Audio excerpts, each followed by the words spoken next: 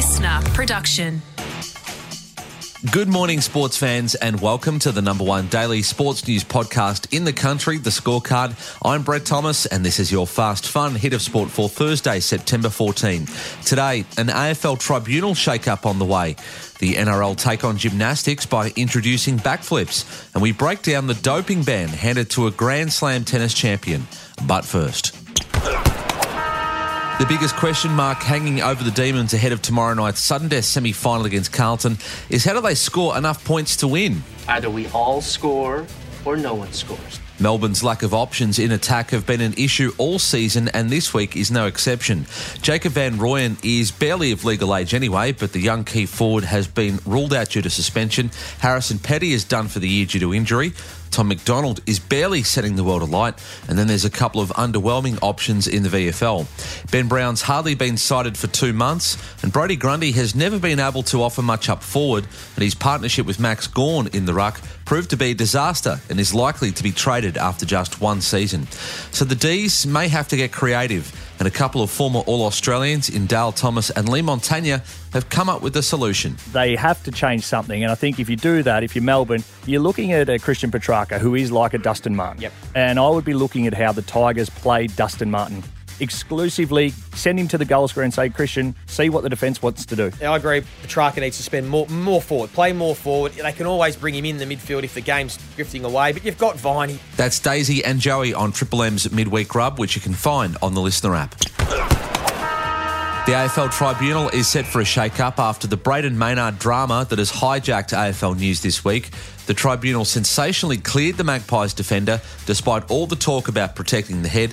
His attempted smother and then bump knocked out D's midfielder Angus Brayshaw cold for 2 minutes.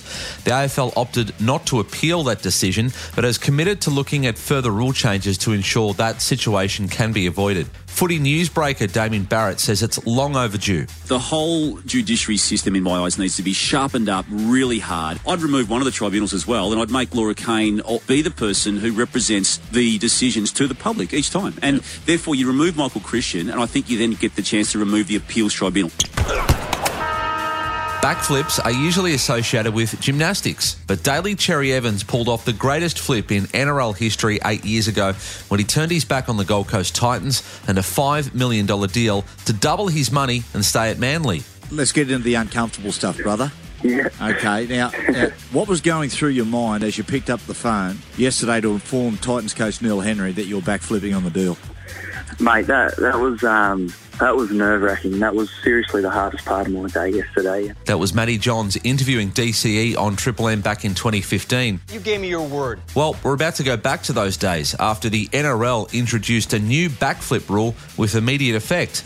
It allows clubs 10 days to match offers from rivals for their star players who can then opt to change their mind and stay where they are. League legend Wendell Saylor suspects it's just designed to keep transfer news hot on the minds of fans for longer. I think if you sign a contract, your decision's made then, you know. I know some players have done it. I mean, Cherry Evans obviously done it. Then even like White, everyone thought that White might backflip. Look, a little bit of fear, I reckon, in and around it. Huge breaking news to bring you because Simona Halep has been banned for 4 years for anti-doping rule violations. This is from the International Tennis Integrity Agency. A two-time Grand Slam winner and a runner-up at the Aussie Open. I've always been a big fan of Simona Halep's, but the evidence that's led to her 4-year doping ban on face value seems pretty damning, despite her vows to appeal. The former world number one tested positive for the use of roxadustat at last year's US Open. Dust. It's actually very low in fact. So you can have as much dust as you like. She was also found guilty of using an unspecified prohibited substance or method in 2022 after irregularities were found in her biological passport. The tribunal accepted the argument she had taken a contaminated supplement but decided that would not have resulted in the concentration of roxadat found in her urine sample. So, in other words, she must have been doping. She knew that she was guilty of these charges. The ban, backdated to October last year, runs out in 2026 when Halep will be 35, a long way off for an ageing tennis player. And the scandal hasn't gone unnoticed by another great of the game. Serena Williams lost to Halep at the 2019 Wimbledon final, denying her a record equalling 24th Grand Slam title and 8th at Wimbledon. Serena tweeted, 8 is a better number in what's been taken as a reference to a title she now feels should be hers. That's despite no suggestion that Hallett was doping back then. Now, the Romanian is not only vowing to appeal the career-threatening suspension, but will also seek legal action against the company she claims gave her the contaminated supplements. Good luck with that. And that's your fast, fun hit of sport. Hit subscribe wherever you are, Spotify or Apple Podcasts, so you don't miss the F each morning. Catch you tomorrow on the Scorecard.